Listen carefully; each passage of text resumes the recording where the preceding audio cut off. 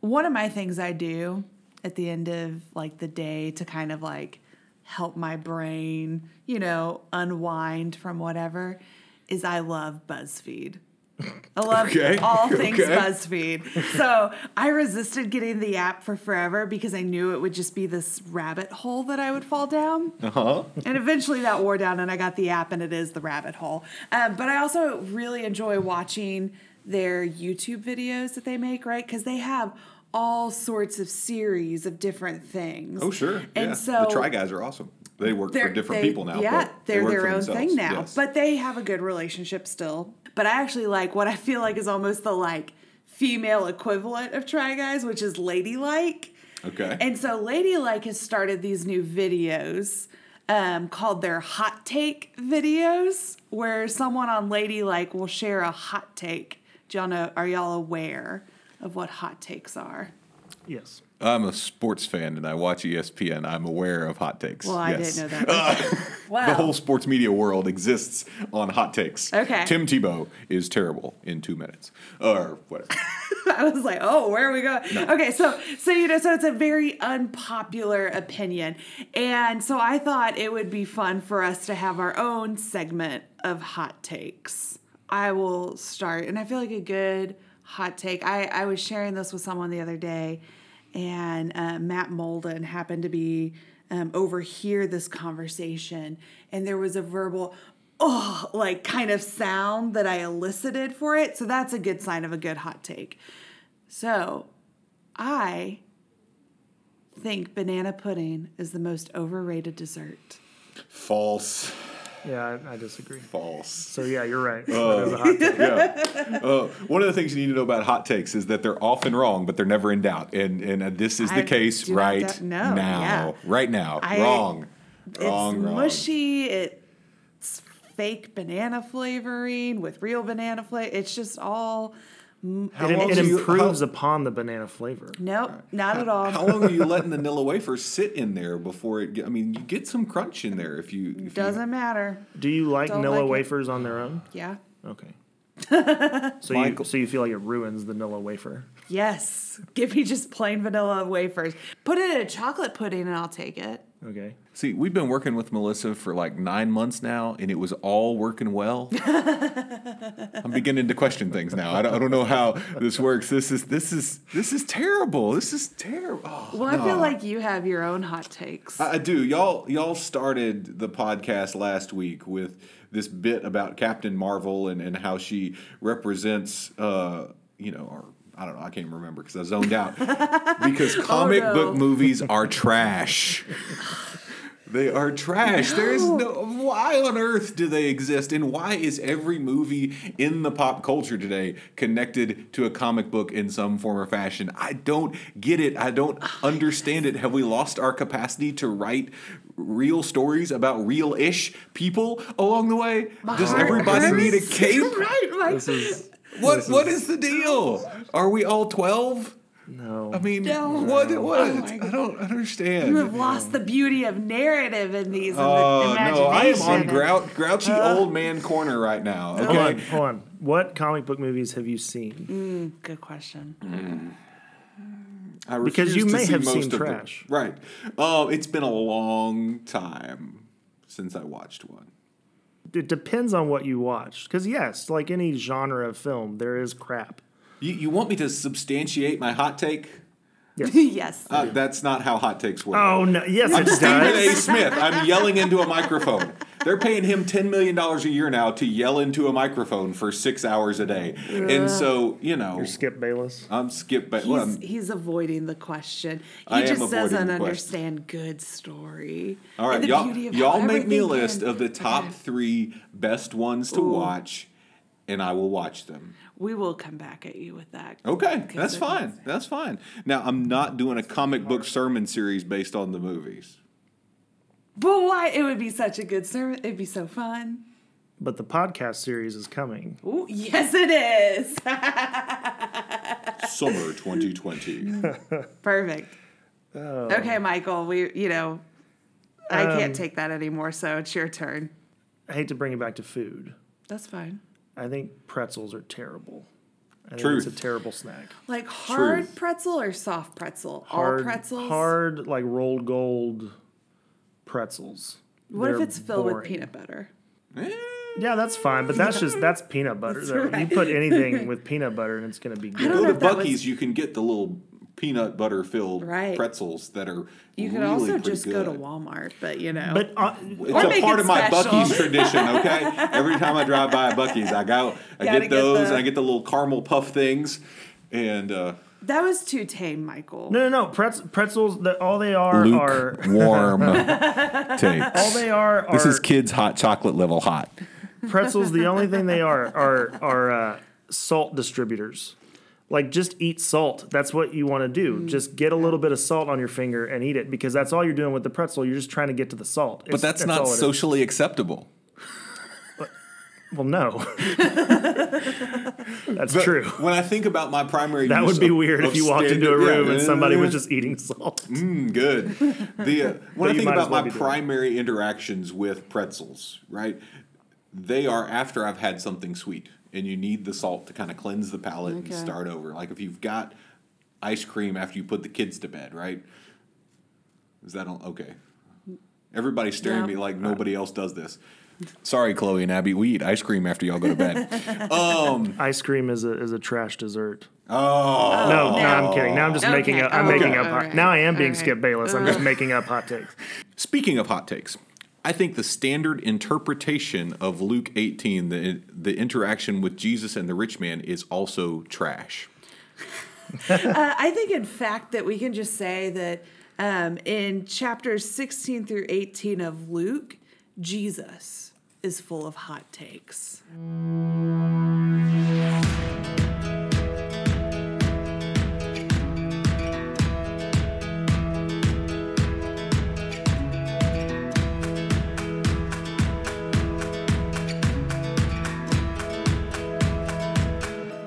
Welcome to the Gather Grow Go podcast. I'm Pastor Daniel. I'm Pastor Melissa. I'm non-pastor Michael. We are so thankful that you have joined us. And as Melissa said just a second ago, today we are working our way through chapters 16 through 18 in the Gospel of Luke with kind of our centering time. At least I want to get started here, and we can work backwards because it really does work well this way. The story of Jesus and the rich man. This is Luke 18 to 30. You may have heard this at some point along the way and remembered that this is the story in which Jesus says it's easier for a camel to pass through the eye of a needle than for a rich man to enter the kingdom of God. And I think the standard interpretation of this is just a trashing of any type of collection of monetary wealth or any form, right? It says rich people equals lost to God. Mm-hmm. And I think there's just not enough nuance there, right? There's not enough understanding of what's really going on here. Because really the guy who's labeled a rich man has been faithful in many ways, right? The story begins by him asking Jesus, what must he do to obtain eternal life or to enter the kingdom of God? And Jesus says, well, you know the commandments. Don't commit adultery, don't murder, don't steal, don't give false testimony, honor your father and your mother. And then the rich guy goes, okay, I've checked those boxes, I've done those things. And then there's this moment where Jesus pushes back, right? It's as if he's spending this time reading the guy, trying to figure out where the line is. And then he asks him to do something that he doesn't anticipate that he'll be able to do. Sell everything you've got and give it to the poor. Often, because of the way this is said, people think that it is just an equation that says anybody of any financial means has no shot at the kingdom of God, right? Has no possibility of being a faithful follower of Jesus Christ. Well, really, when we look at this in context of the rest of what Jesus is talking about in the Gospel of Luke, it's just one more example of how our relationship with our stuff deeply matters. Yeah. And regardless of the amount of stuff we have, there's a chance at having a good relationship with the stuff that we have. Yeah, and I think it also, I completely agree that if we make this just about a rich man, right? If we just make it about that, then we are we've missed the art of storytelling that Jesus has, that Jesus didn't just use in parables, but Jesus used in real life as well with people, like this young man that comes along. And it almost reads like you can almost forget that it's a story that Jesus is actually encountering with his life. You could almost make this a parable. So I think, and when we're in that kind of parable worldview, we have to be willing to put ourselves in the shoes of that person. Yeah. And so maybe we do have a good relationship with Steph, but what is something that we have taken on and we think, oh, well, I've checked all these other boxes. But I have, but there's something you are withholding. And I love that the way that Jesus, I think, shatters that moment for the rich young ruler is through a question. Why do you call me good? Jesus, a master at asking those questions at just the right moment, right? Yes. Those questions that push you beyond that place where you're comfortable, beyond that place where you, because again, he asked the question as the young man has checked all of his boxes. And there may be for us a time and a place in our lives where we have a good and right relationship with money, and that becomes one more box that we check. But there's something else that's out of whack. There's something else that's out of sync. There's something else that we're not willing to offer up and to give. Yes. And Jesus asks us that question too, right? It's as though the question is less about money and where is the line for you. Yeah. Right. What is the thing perhaps in y'all's lives? Maybe this is, maybe this is a Jesus shattering moment, but what would be the thing that Jesus would be asking you that would shatter that in your world right now? It's funny, we this year in the church we've got 2 strategic initiatives that we're working on. One aiming to go out to be a better, more fully present member of our broader community. Yeah, what? Pastor Melissa's leading that. The other one is a Go Deep team where we're trying to create communal spiritual intimacy within our small groups, within our Sunday school classes, within our broader church, that deep soul-to-soul connection. And I walked our Go Deep team through an exercise that took us from the surface and gradually brought us deeper and deeper and deeper into connection on Thursday night. And I was doing my best to do a really active job of listening. Because I got to confess, sometimes I talk too much. But at one point, Randy turned to me and said, "Okay, preacher,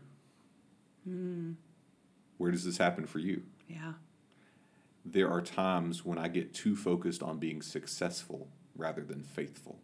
And the place where I lose my track is if my focus becomes on, is my ministry, is this event, is our church, is whatever, you name it, being successful, when the question really is it being faithful, right? Is it honoring God? Is it walking in the way that God is leading? Because there are many things we can do that can be successful on paper, right? Successful in public, that, don't help usher in the kingdom of God, right? We could partner with the car dealership and give away cars on Easter and have 3,000 people here on Easter, and that could be successful.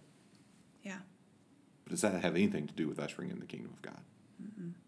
For me, I think right now I'm my wife could give birth at any moment, so if I disappear during the podcast, that's what's happened.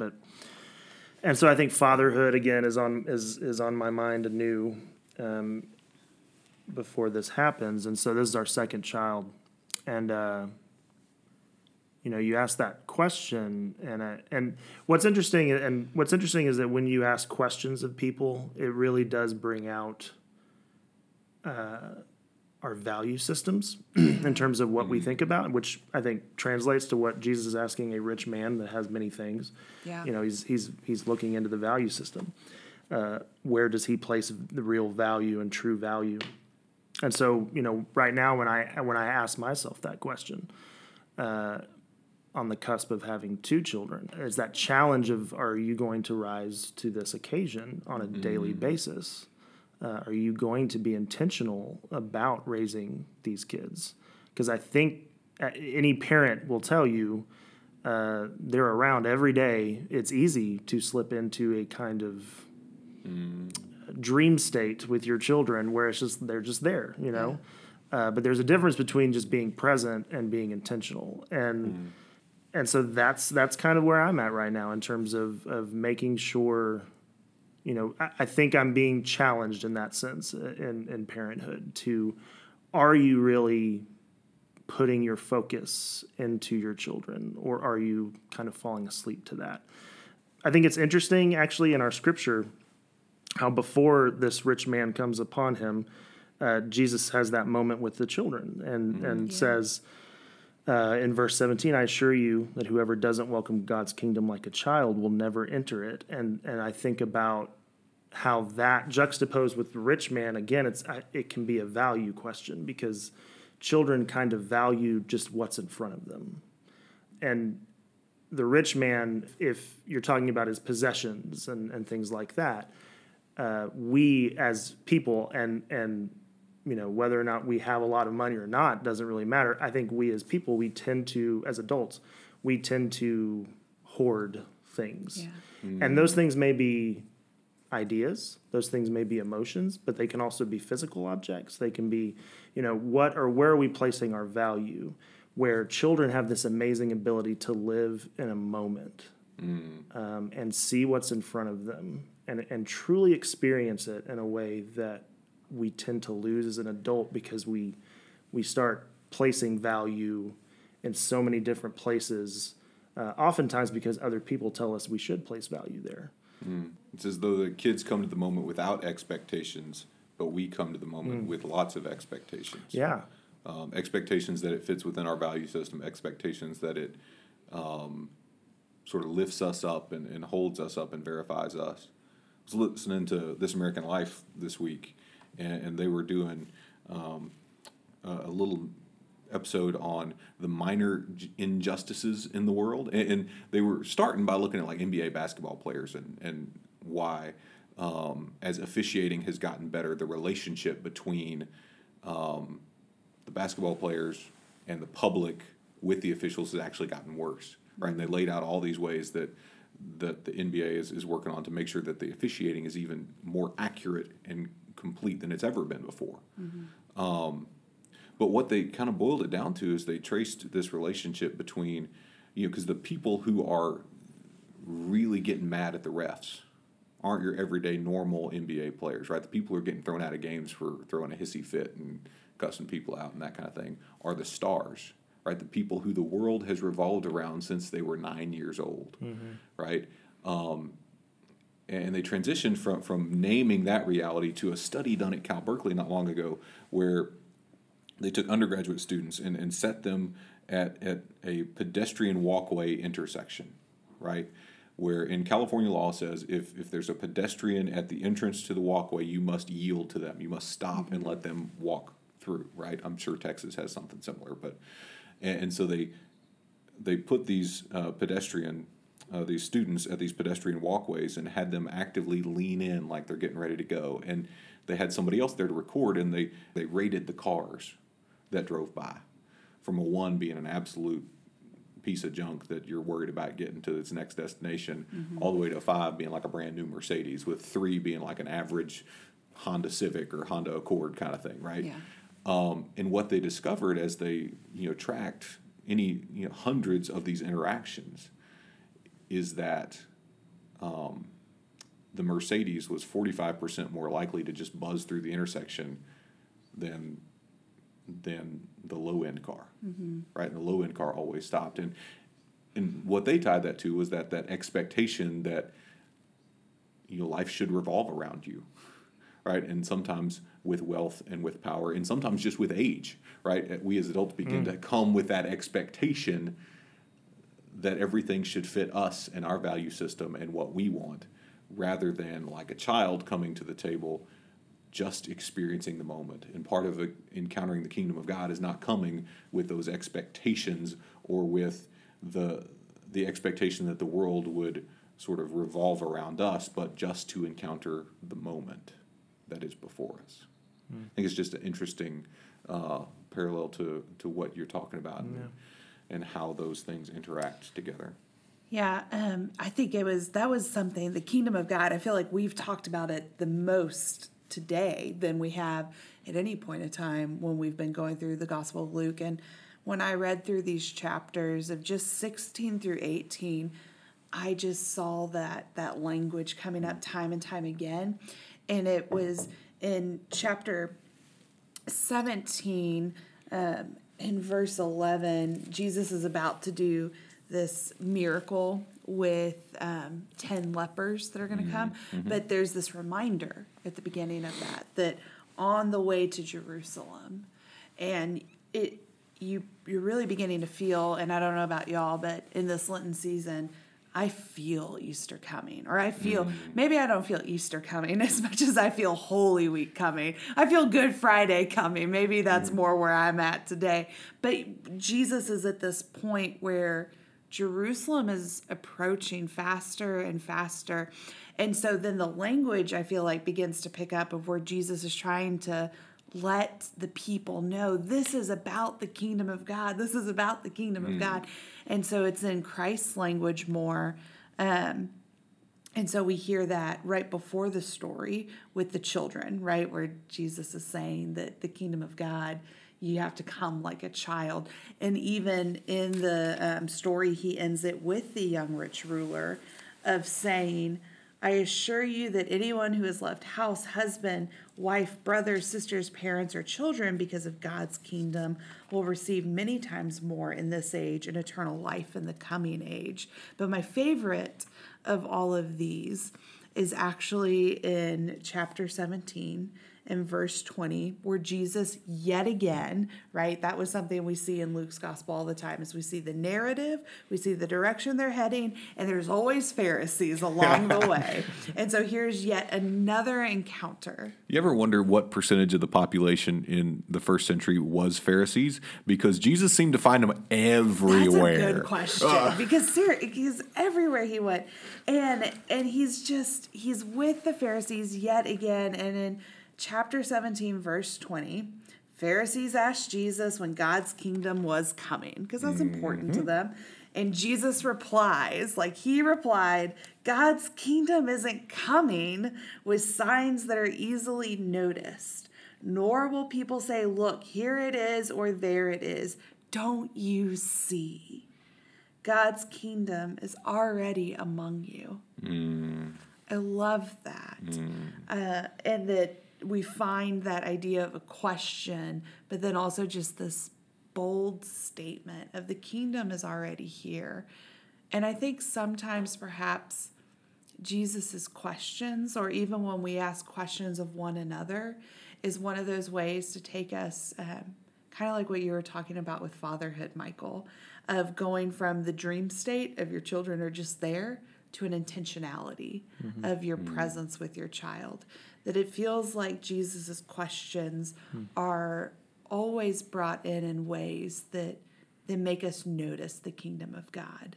That instead of looking for signs of it, or being able to point and say, here it is, or there it is, or, if you go into Pastor Melissa's office in First United Methodist Church of Cleburne, you will encounter the kingdom of God. Like, it's not going to be something as concrete as that, but rather just knowing that it's already among us. And even that statement makes it more about the relationships we have with people versus a physical space. Well, and every time we live the love commandment, every time we love our neighbors, we love ourselves, every time we love God with everything we have, every time we go into the world to serve and not be served, we are a glimpse and we are a participant in the kingdom of God that is already at hand along the way. As you were talking, I was reminded of how often in life we think about the kingdom of God, or we think about the kingdom of heaven, sort of this eternal life that is to come only in relationship to something that will happen to us after we die. And when you talk about parenting with intentionality, I think living the Christian life with intentionality is so much easier for me when I realize what Jesus is saying in verse 21 here, that the kingdom of God is already among us. Yeah, the kingdom of God isn't a golden ticket, like from Willy Wonka, to be cashed in at the end, but rather... Or a get out of hell free card, or whatever. Yeah. Right. It's none of that, but instead... the kingdom of God is all about today. And it makes me, that's one of my favorite things from John Wesley, is he used to go around saying, today is the day of your salvation. Like, you can choose if you're going to be saved or not today. You can choose if you're going to live into that salvation, because the promise of eternal life doesn't begin when we die and go to heaven. The promise of eternal life begins the day we're saved. Yeah. So we're living in eternity right now. So why would we not want our eternity to already be heaven? And that is what Christ, I think, invites us to time and time again. And again, I'm going to sound like a broken record on this. This is grounded in the Lord's Prayer. When the disciples asked him, teach us how to pray. Yeah. Foundational to that is this notion of God's kingdom come, God's will be done. May earth become more like heaven.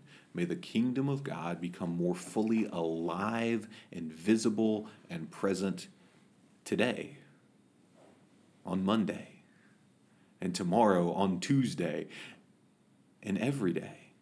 Not just someday, or as the song says, some glad morning, when this life is o'er, I'll fly away, right? It's not about escapism. It's a great song. I love it. Don't take that as a hot take against that song. But ushering in the kingdom of God is a both and, not an either or, right? This earth, this planet is not something to escape. It's something to bring life and new life to every day. Yeah. It ties into what we were talking about last week with stories, and how are we seeing those stories all around us in our lives, those transformative stories that not only are we living, but other people are living. It's very similar to that. You know, are we open to the kingdom? Because I think those stories, the reason they resonate with us, because they in some form or fashion give us ideas about what that kingdom of God all around us is. And that's why I think things a lot of times in stories have meaning for us and hit us in just the right way, because that's God calling out from that, saying, see, I'm here. This is here. You're here.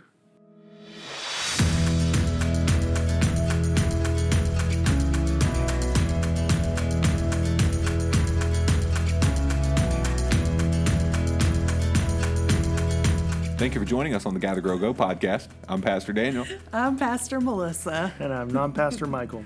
We'd love for you to continue this conversation with us in whatever forms you feel led to do so. Comment on our Facebook page, shoot us an email in the church office, grab us in person and shake us and ask us crazy questions. We'd love whatever form you want to continue this conversation. Michael would especially love to be shaken and asked questions at this point in time in his life. I say that because he may not be here the next couple of weeks. We give our best to Jenny as she prepares for the birth of y'all's second baby. That's awesome. Thank you. Exciting. Now that you've gathered with us today, we want to give you this moment to grow. As you go into the world, I ask you to go with intention and hear Jesus asking you the question: where in your day, where in your week, where in your life is the kingdom of God being ushered in?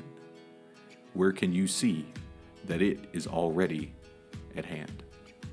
And as you go, receive this benediction, a blessing that's meant to be lived out as you go about your daily tasks of the week. May you go towards the end of this Lenten journey, knowing that wherever you find yourself, God is still with you. May you go knowing that Christ is there asking you questions that will invite you to see where the kingdom of God is already among you. And may you go hearing that stirring, that question hitting at the back of your brain, knowing that it's the Holy Spirit asking you to answer the deep questions. May you go in peace this week, now and always. Amen.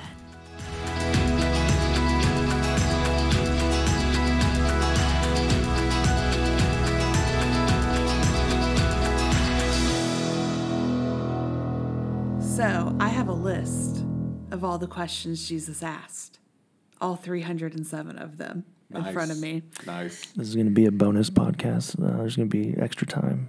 Yeah, because I was getting ready to ask my wrap-up question. I've already had it in my head.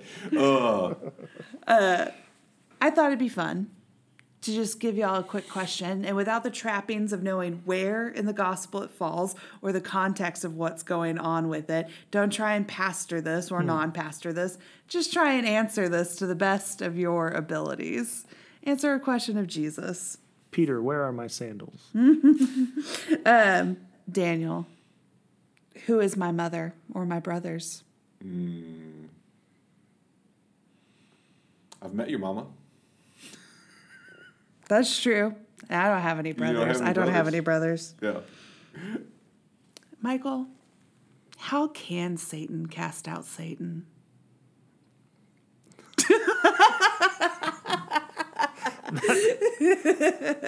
That sounds like you're a year one seminary student that's just like, man, like how can Satan cast out Satan, right, bro? Right, bro. It's true.